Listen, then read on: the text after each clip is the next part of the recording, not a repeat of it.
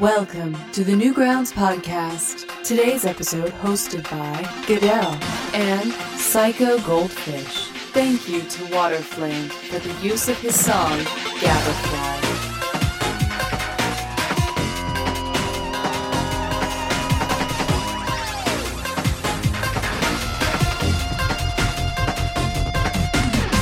You're listening to the Newgrounds Podcast. Thank you for joining us. I'm Goodell. Joining me in the hosting room is Psycho Goldfish. Hello. We're joined by our special guest, PhotonStorm. Thank you for being here.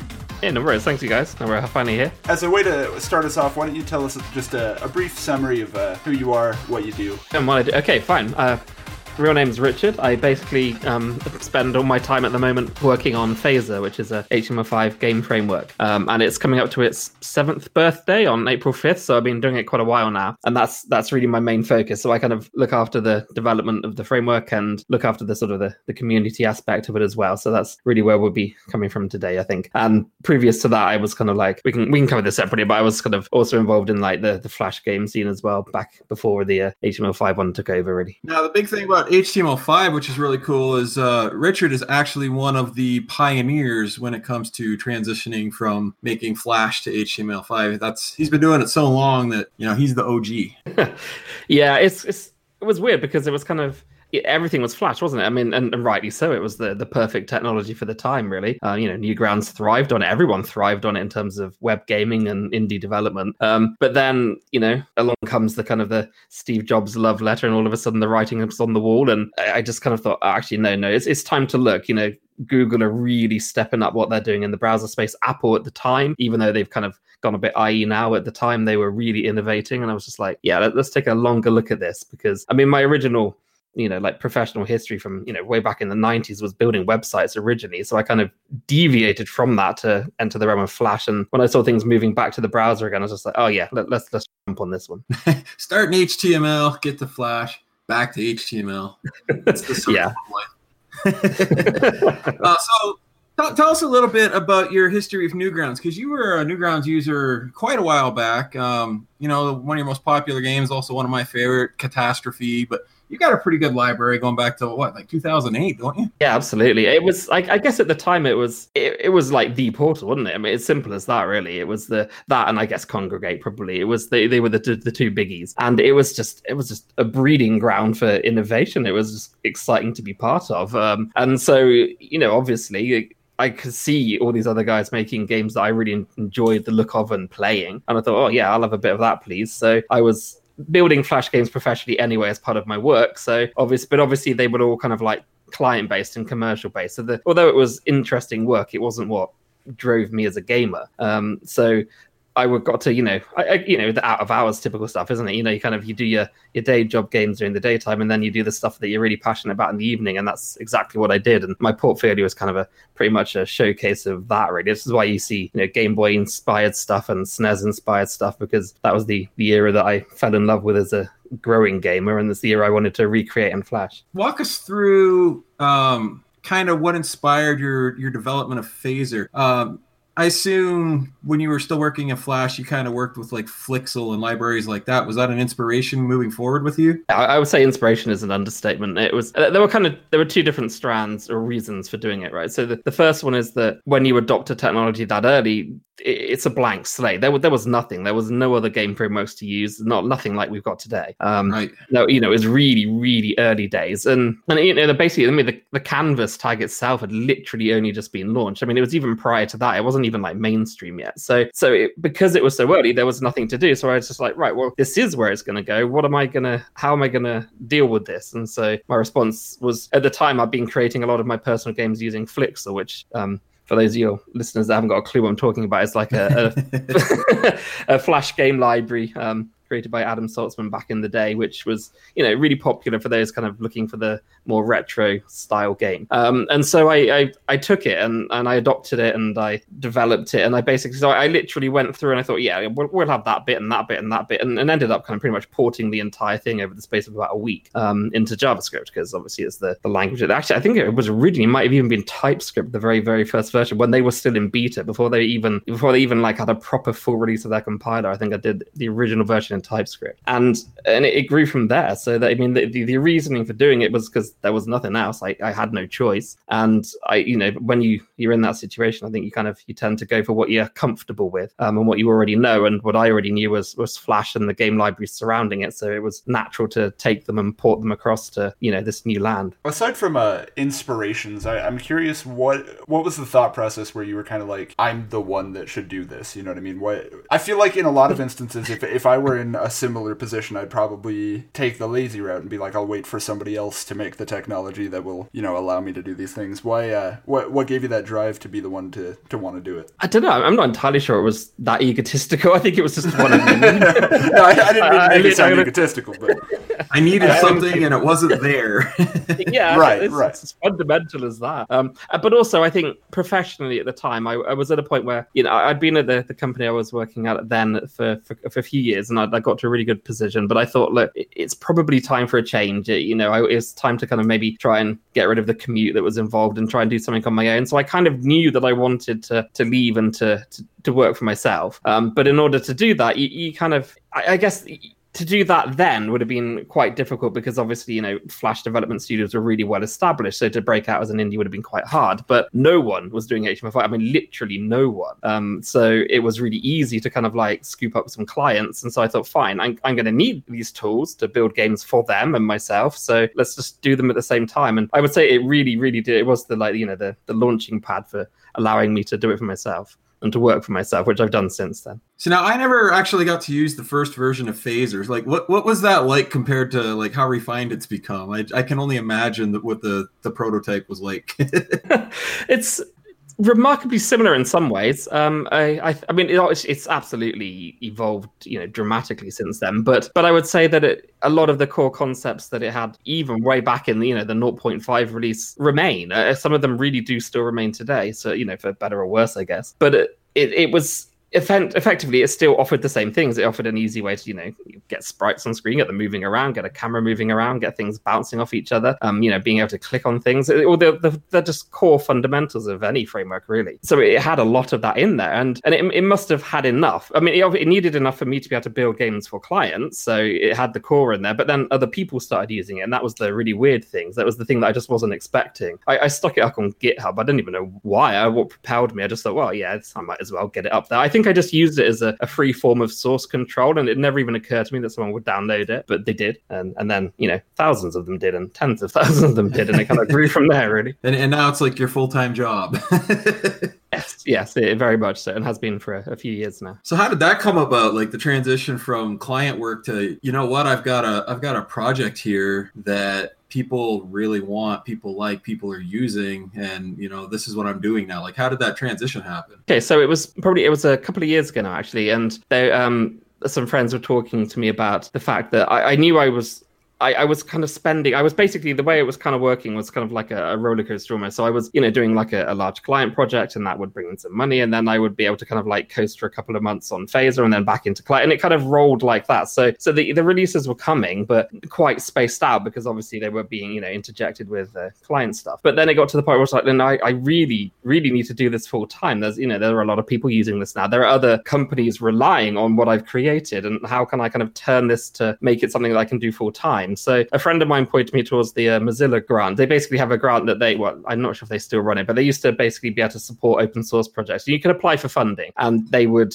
look at your application, and if they deemed it suitable, they would give you that money. It was kind of like milestone related. So you kind of agreed, this is what I'm going to do for the money, and they paid you. And that really was the catalyst that made me think, yeah, okay, with this investment, I can absolutely do this full time now. And I was doing that. And at the same time, I then thought, okay, right, well, there are a lot of people actually making their living from Phaser now in terms of, using it to build games for their own clients. And maybe some of them would, be willing to, throw a few dollars my way via Patreon or something. So I set that up as well. And then I was all of a sudden, I was like, actually, yeah, that's enough. That's basically, I've done it. I've made enough each month to live and, keep my kids fed.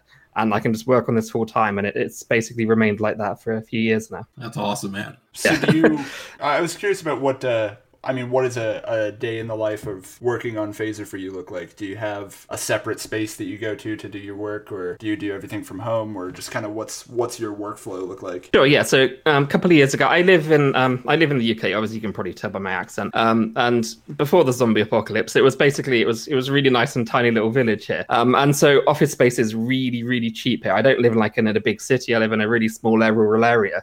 So I was able to look at this. Look at an office that was available, probably, like 10-minute walk from my house and think, yeah, that's fine. I can afford to rent that. So I did. And so basically I transported all my stuff here, and I'm sat here at the moment, and I can go to work every day. So I can literally go to work. So I can walk into the office and work and focus on it, and then, go home and spend time with the family in the evening. So it's and when they all go to bed, obviously the laptop usually comes back out again, but it's still, just like anyone else really, with a passion project that kind of takes over their entire brain space. That's kind of what happens. But so I do get to do that. In terms of a working day, that's it varies dramatically. It depends on what's happened the day before. So if I'm literally mid-feature or mid-build on something, then I will carry it on, and I will literally just sit and code for as long as I can until my brain just starts seeping out. But then equally alongside that, I've also got Discord and Slack running, and the people that support me on Patreon are able to book time with me, so they can book 15-minute, half an hour slots with me. So, and during which I give them one-to-one support. So quite a few people do that. So that kind of is nice. It's a nice little breathing space throughout the week, because I know that I'll have these little sort of support sessions that would it's good to focus on someone else's problem when you're wrapped up in your own, really. Right. And then obviously there's the other side of putting articles up on the Phaser site and working on the newsletter, which I did for quite a few years, and which is due to come back shortly. So there are a lot of things. And also you've got the open source side of it. So you've got pull requests and issues to resolve, and wow, I mean that is, quite frankly, that's a full-time job for any large repository these days.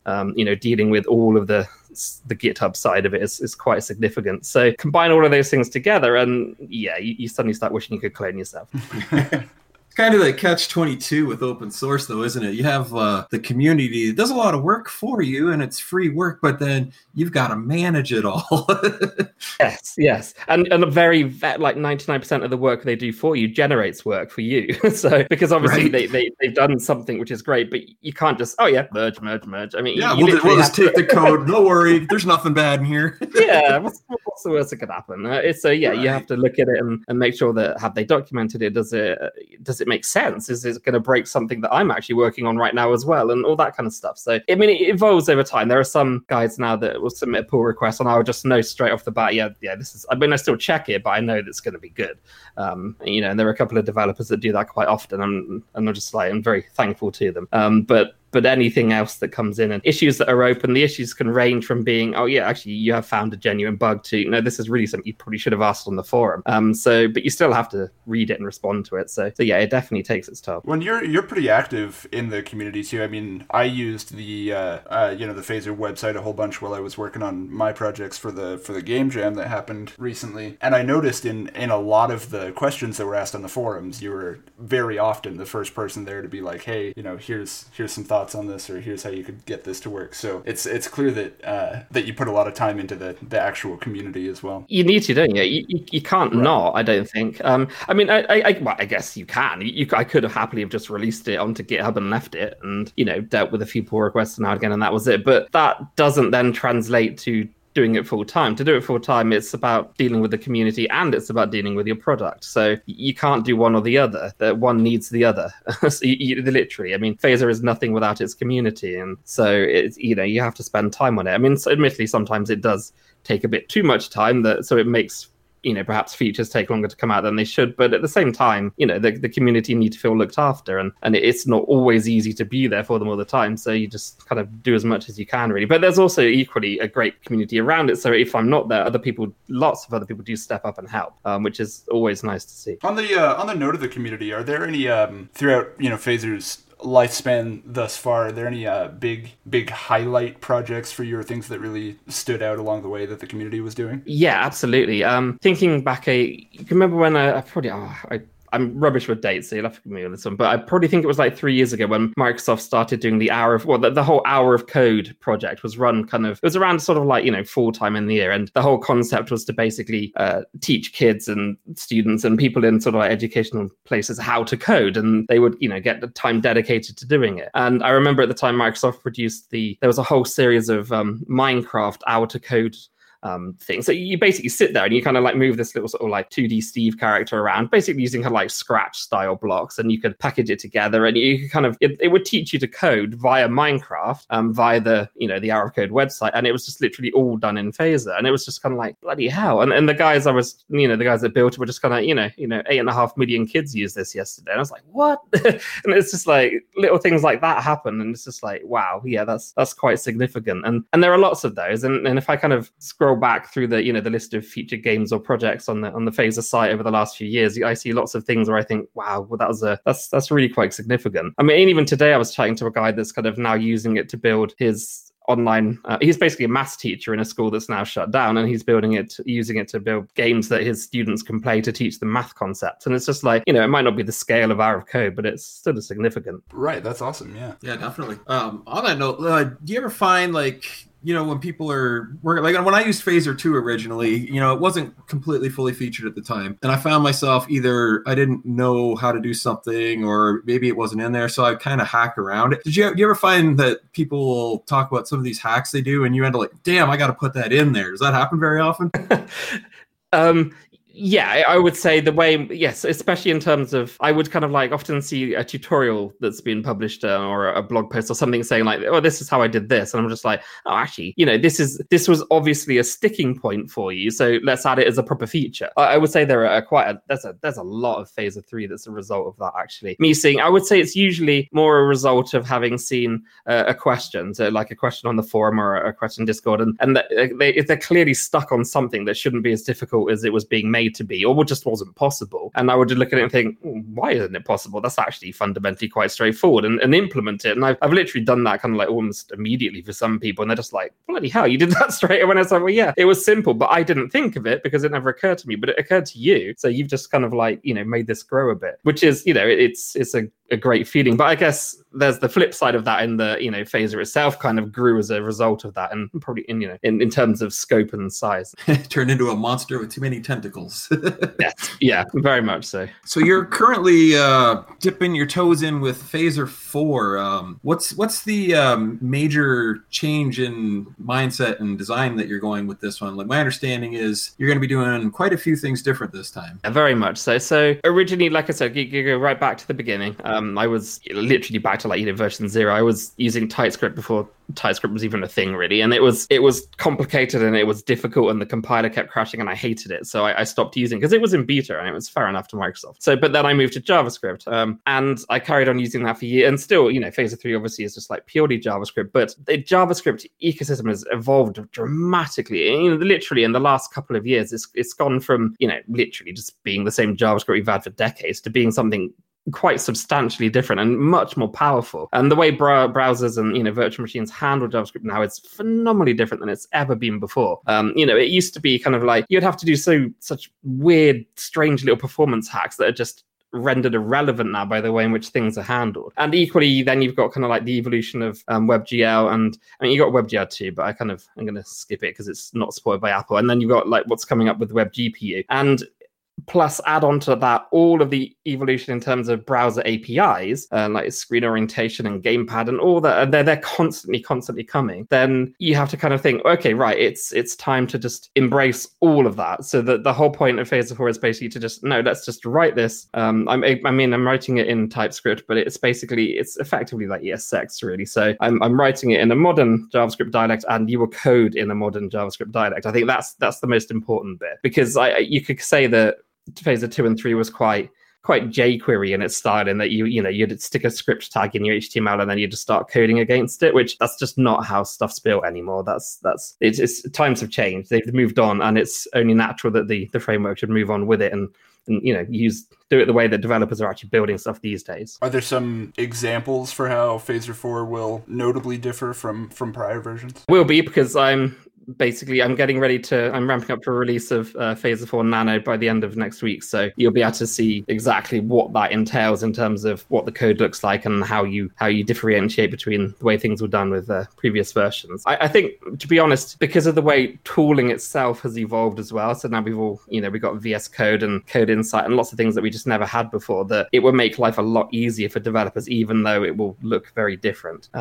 But this is just kind of like the first stage of it. The whole point is that basically you'll be able to pick and choose the bits of Phaser that you want to use, and it will work with proper modules. The way that Phaser 3 is all module driven underneath it, but most people still consume it as a giant, not mammothly walking around package, which is unfortunate because it then means that they got quite large file sizes for their games and deployment sizes. So the whole point of 4 was to strip it back. It is going to be purely module based, and you will suck in the modules that you need, and there will be a few bits of glue to stick it together, but fundamentally it'd be as tiny as possible. And so that was really what I was aiming for with that version, just to make it modern, because the browser scene is shifting constantly. It never stops shifting. I remember giving a talk kind of like about 4 years ago where I said that whatever you knew about browsers and what they did 6 months ago, forget it. It's already irrelevant. It's what they can do now. And look to Canary, look to what's coming down the Google track, and see what's coming in 6 months' time. It's constantly evolving, and don't rest on your laurels. And I think 4's a movement in terms of to embrace that, really. Yeah, definitely. We can all agree, though, no matter how good things are getting, how much browsers evolve, it's just terrible having to build for Safari. We can agree on this, right? Oh, it is the IE9 of the web now, isn't it? It really is. Yeah, I wish Safari would just die in a fire, and I would be so much happier. It's intriguing because Apple were, oh my god, they were literally they trailblazers. They really were. Yeah, they were the ones that were like, you got to go open web, you got to follow standards, and yeah, they got them to thank for hardware acceleration, and now we've got them to thank for UI scrolling into the front of your game and things not shit. Oh god, it's a mess. But it's I don't know who knows what's going to happen there. They are still fully, you can see them fully behind Web GPU there. So my hope is that actually really they see that as being the future, and that's why they're backing it, and they've completely skipped over WebGL2. So I really think that focus on that, and we'll see what that space is like in 6 months, 12 months time. Well, you were the one that saw the writing on the wall with Flash going to HTML5. So yep. We'll assume you're seeing the writing on the wall now, and let's all just skip WebGL2. Yeah, I think it is. Fundamentally, it is. You can't seriously use it for a proper commercial, like a client level release these days. You just can't, because you just then knock out too many browsers and all iPhone devices. So you have to kind of think, okay, right, let's focus. And to be fair, it wasn't. There is a lot it can do beyond WebGL1, but not a huge amount. It's still fine for WebGL1 is still perfectly capable. But really, the future's WebGP. So let's see what it can bring. I was kind of interested about what you were saying before with bloat, as far as people using Phaser 3 as just one massive package that kind of slows things down by having a lot of things in it that are unnecessary. But what's interesting about that to me, having you saying that, is that the way that I was introduced to Phaser actually is Psycho Goldfish, in fact, posted on January 24th of 2020, Getting Started with Phaser. It's a news post on Newgrounds, because the Game Jam was coming up. And one of the reasons that was listed for why he prefers Phaser over other frameworks is that it lacks the bloat that things like Unity, for example, has. And that was my experience too, even because I went into it not really knowing anything about Phaser, and I just used exactly what you were saying, just the big full package and not slimming anything down. And even with that, I noticed huge increases in performance from if I were to have done the same thing with Unity. So it's interesting to me to hear you say that that's a problem, when it seems like that's one of the things that Phaser does best. It's the smallest option, but it's not small enough. Right.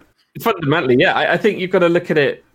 My concept of what something bloated looks like is, I think, vastly different to probably the Unity developers. So for example, and now you've got to remember that when you're targeting like purely the browser, as in the desktop browser, then yeah, okay, fine. It's not ridiculously huge. It's probably smaller than, you know, the music that plays on your title page, quite frankly. But when you've got to look at how the web itself is diversified. The platform itself has evolved dramatically. So we're not targeting just desktop browsers anymore. Obviously we've been targeting mobile for a while, but you've also got things like Twitch stream overlays, which are basically purely JavaScript driven.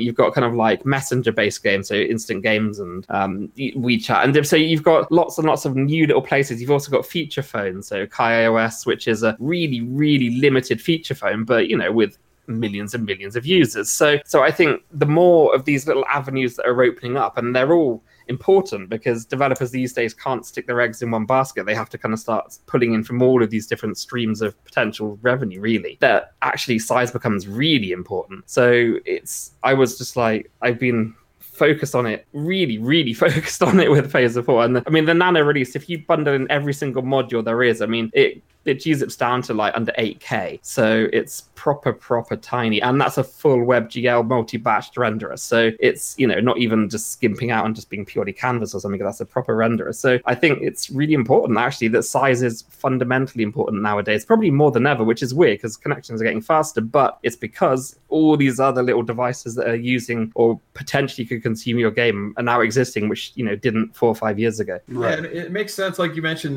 people use it for so many different projects. Like if you're just doing a browser game, it's not a big deal if your library is a little on the chunky side. But if you're using it, like we used to use Flash for like banners in your page, and there's like 14, 15 of them, I could see streamlining that could be very important. You could be providing the backbone for the next generation of like advertising. So, yeah, you're not wrong. Playable ads are huge. And a lot of the, even when you're playing like an app on your phone, for example, a lot of the, really lively ads that we see before the game starts, they're usually they're always kind of like HTML5 packaged ads. They're not natively built at all. So yeah, to be able to get into that banner space easily is actually really important for a lot of developers. Not all of them, granted, but a big enough section that actually they shouldn't be ignored. Right. Yeah, definitely wise decision. So I did want to talk a little bit more about the Phaser Game Jam that happened on Newgrounds in February. Sort of 3 questions, and I'll open these up to both of you because Josh, you might know some of the behind the scenes stuff too. I'm not really sure how involved you were. How did the Phaser Game Jam come about for Newgrounds? Were you happy with the turnout? And is it possible that we'll see another in the future? Me to answer that first or someone else? Yeah, go ahead. It was, actually, you can probably remember this better than me, but when was it? We originally talked about a jam. It was ages ago, wasn't it? Yeah, it was at least 3 years ago, I think. Maybe more. Yeah, exactly. So it was surprisingly long. Exactly. So the idea. I don't think you had started. Yeah, you hadn't quite started Phaser 3 the first time, or you were just starting it. It was still like early beta, early alpha, something like that. Yeah, very much so. I think I started Phaser 3 like 4 times eventually after all the mishaps. But yeah, you're right. I was moving into it, and then that was ready, but then you were working on the Newgrounds site, and that was evolving a bit as well. And it just kind of, I don't know, I guess the stars just basically aligned, didn't they, more recently, should we say? Yeah, just we both wanted to do it, but Richard originally wanted to wait till Phaser 3 was ready. Phaser 3 got ready, and I was swamped working on the mobile port of Newgrounds and such, and it just took time, but, we finally got our ducks in a row, and I was like, we should talk about doing this again, and Richard's like, yeah, I'd be interested, but I don't know if anybody really wants to do it. And we're doing it now. And so we got Tom involved, and Tom's like, yeah, we got to do that. And so here we are. But I would love to see it be an annual thing, honestly. It was really fun. I was, yeah. Sorry, carry on. Oh, yeah, I was going to say, I'd like to see it be an annual thing, too, because so the jam was the first time that I'd used Phaser. And then I found myself afterward being like, I love this.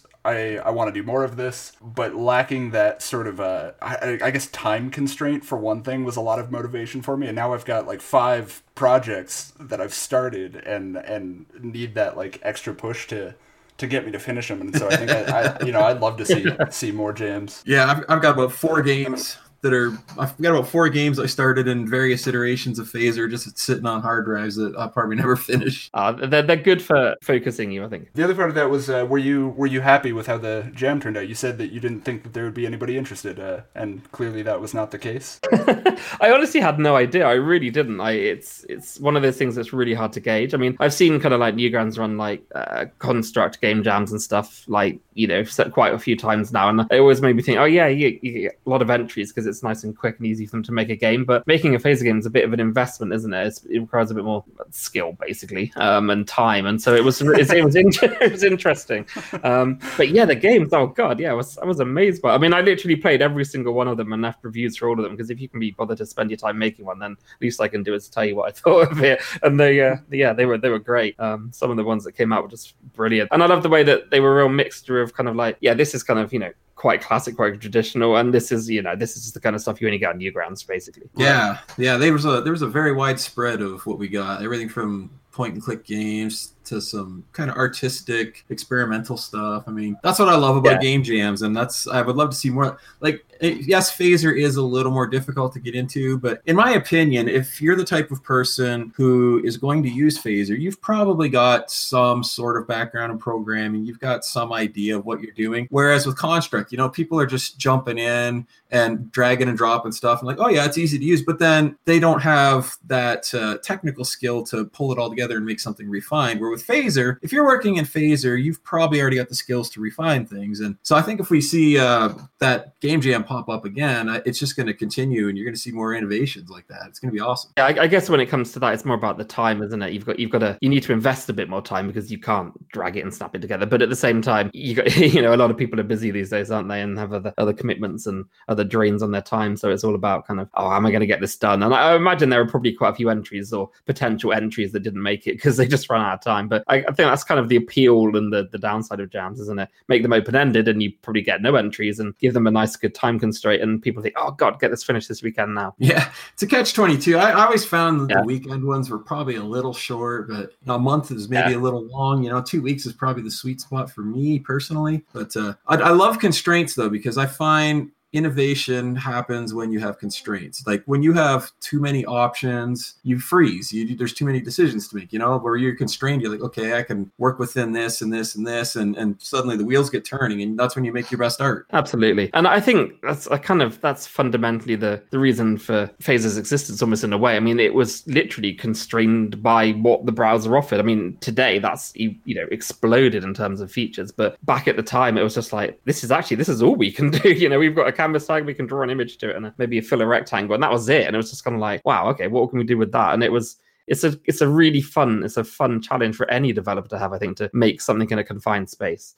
whether it's kind of like a mental space or a technological space. Do you think in future instances, if we get more phaser jams, there'll be additional constraints added on? Because this one, if I'm recalling correctly, didn't have a theme or anything to it. It was just like, make a game with phaser. Do you think a themed jam would be a good idea? I don't know. I guess it depends when the next one is. I mean, obviously, because it's been, it's really recent that we've had one, so it's probably looking at least a year, aren't you, to the next one. So by which time maybe that was actually long enough for the theme to just be the same again. It's hard to say. I mean, or maybe it's the kind of thing that you just ask the community and say, we're thinking they're doing this again. What do you fancy? Do you fancy theming it, or do you fancy it being open-ended? It's hard to say. One thing that's intriguing though, that I was really, really pleased about was I'm going to say the change in the Newgrounds community, because you mentioned at the beginning that I kind of like joined years ago, and I did. I joined a very long time ago, and apologies to Tom here, but the place was like really quite toxic back there. I mean, you would be just blown away for the slightest kind of mishap or shoddy looking game, but it's changed beyond belief now. I mean, the community there's like friendly and helpful. I was just like, wow, this place has kind of evolved with it. I guess maybe it's a sign of like growing up in terms of the user base as well as everything else, but it was lovely to see. I think it's actually the opposite. It's our user base went younger again, and it's just this new generation of people are much nicer than my generation was. We were just awful people. Yeah, just complete dicks. Yeah.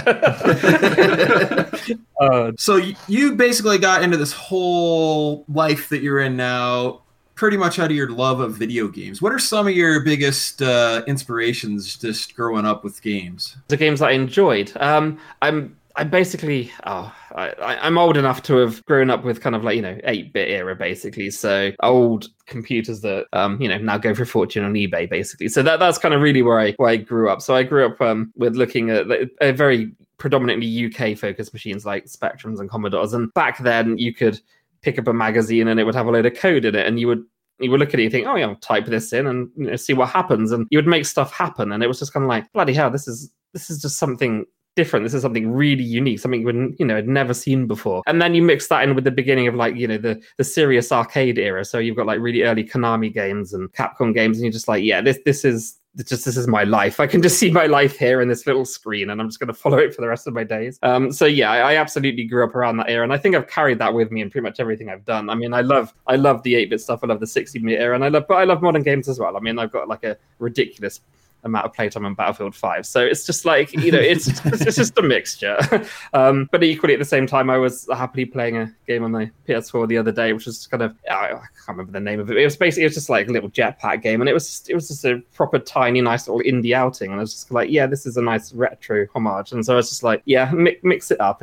You don't need to stay cutting edge, and I don't need to stay in retro land. It's just like there's so much stuff being released, so just like, you know, mixing between all of them really. But yeah, my heart is always with the 8-bit era. Right. Sounds like you got a similar background to me too. I grew up with like the Commodore VIC-20, the 64, stuff like that. So it was a mix of you know, the commercial stuff like the NES and the Atari, but you know, I'm sure you were totally legal like me and bought all your disc games and didn't, you know, trade them with your friends and copy them at all. That would be wrong.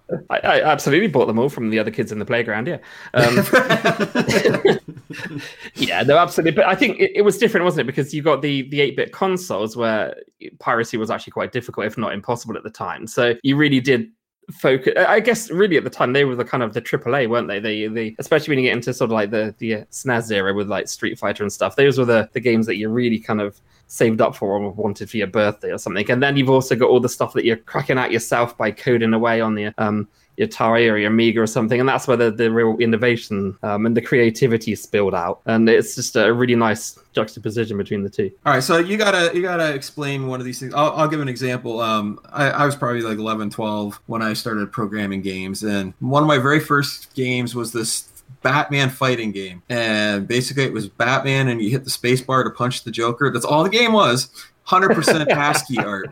Did you do stuff like that? Like what was like a really early Young Richard game? Oh god, there was one called Octopod, and you basically it was an animation of an octopus. It only had like 5 legs, but it was still an octopus, and it wiggled away on the and it would appear at a random position on the screen, and you had to move your mouse over it and shoot it. And if you shot it, you got a coin. That was it. That was literally it. And it basically got faster and faster, and had this really terrible music looping in the background. And I remember showing it to my son, who's like 14 the other day, and he was just like, "What the hell is this?" Like, come on, you shoot the octopus. So he shot it, and then the legs fly off, and he was just like, "Yeah, this is lame." I was like, "Yeah, I know it's lame." But it's funny though, because when you look at a lot of like even modern people's My First Game, that's what it is. It's something going around the screen, and you click it with your mouse. So I mean, you know, things haven't changed too much since our day when you really think about it. No, they haven't. And it's good because you've still created it, haven't you? You still like pulled it out of your brain and got it on the screen, and it works. And that is what you get hooked on. It's not necessarily the fact you got a 5-legged octopus, it's the fact that you created it, and it kind of evolves from there, doesn't it? Yeah, and even when they're lame, like back then when you show your friends, for some reason your friends think you're a god. You made that? Oh my god. Yeah, the bar might be a bit higher these days. Click your octopus? These days just be like, well, I could do that in 3D and Unity. That's just trash, man. All right. Is there anything you want to say about the future of Phaser? Anything going forward, or in general, any future plans that you'd like to make the world aware of? Assuming we're not in the end days. Yeah, I think right. The way everything is going. No, I would just say that it's. I will basically keep on working on it as long as I possibly can. Absolutely, and I will get the Phaser 4 release out, and I'll sit on it and work on it, and I'll kind of once I've released the Phaser 4 Nano version, I'll go back and because there's a whole bunch of like pull requests and great features that I want to release in Phaser 3, so I'll package a new version of that, and then I'll switch back again, and it will keep kind of cycling like this probably for the rest of the year, I would have thought. So my plan really is to focus on dedicating as much time as possible to pushing it forwards in terms of, adding new features into the code base, getting it more stable, getting it more tested, more people using it, but also keeping on top of Phaser 3 and making sure that keeps getting evolved as well, because it's just as important, because a lot of people rely on it, a lot of people use it, and there's no way it's going to be abandoned. So it's going to be a juggling act for, a good few months, probably the rest of the year realistically. But in terms of what I think I've covered most of it. I want to look at everything that browsers are doing. I really do. I want to make sure that any new APIs that make sense, that make sense to the gaming space, are jumped upon and used and exposed for people to take advantage of. And I want to absolutely keep on top of web GPU and see what happens there. But I also want to keep it as focused and as, if you want to make a tiny little 7K version of Phaser, that's absolutely fine. That should be completely possible, and you should be able to do your games like that, so it slips into a banner ad that everyone loves so much. But the fact that you can do that is the important bit, and that's what will always differentiate game frameworks that are built using web technology versus game frameworks like Unity Tiny, for example. The browser for them is just a vessel. It's not where their heart really is. Right. So cool. My last question for you is for people who want to get into Phaser or are interested in it, who listen to this and they're like, oh, I want to check this out. What advice do you have for those people? Where should they go? What should they do? Okay, sure. So the first thing I would say that definitely look at the Phaser website. So first of all, look at the sort of games that I feature on there, because if you've got kind of like a dream game bubbling around in your head, then I want to make sure that if you're going to use Phaser, it's actually capable of making that game. Yeah. So I think that's really important. I see people come in that are just kind of like, oh, well, hang on a minute, Phaser can't do 3D. Well, no, because it's a 2D game framework. So, and that might sound obvious, but actually it's really important. So play some of the games, play some of the feature games on the site. If they align with what the sort of thing that you want to create, then move on. So there are tutorials in there. I look at the Phaser site. We're constantly, we kind of like, it went for a while without any new posts, but we've been, the news team has been great, and we've been posting new content up. So every Tuesday there's a brand new tutorial posted onto the site, and there are hundreds and hundreds and hundreds of them, which is kind of a blessing and a problem, because it makes it a bit harder to know where to jump in. But what I'm trying to say is that if you kind of pick one and look at it and think, like, oh, actually, yeah, that was fine. I can follow this through. I can understand the code I'm reading. I can dive into this. Then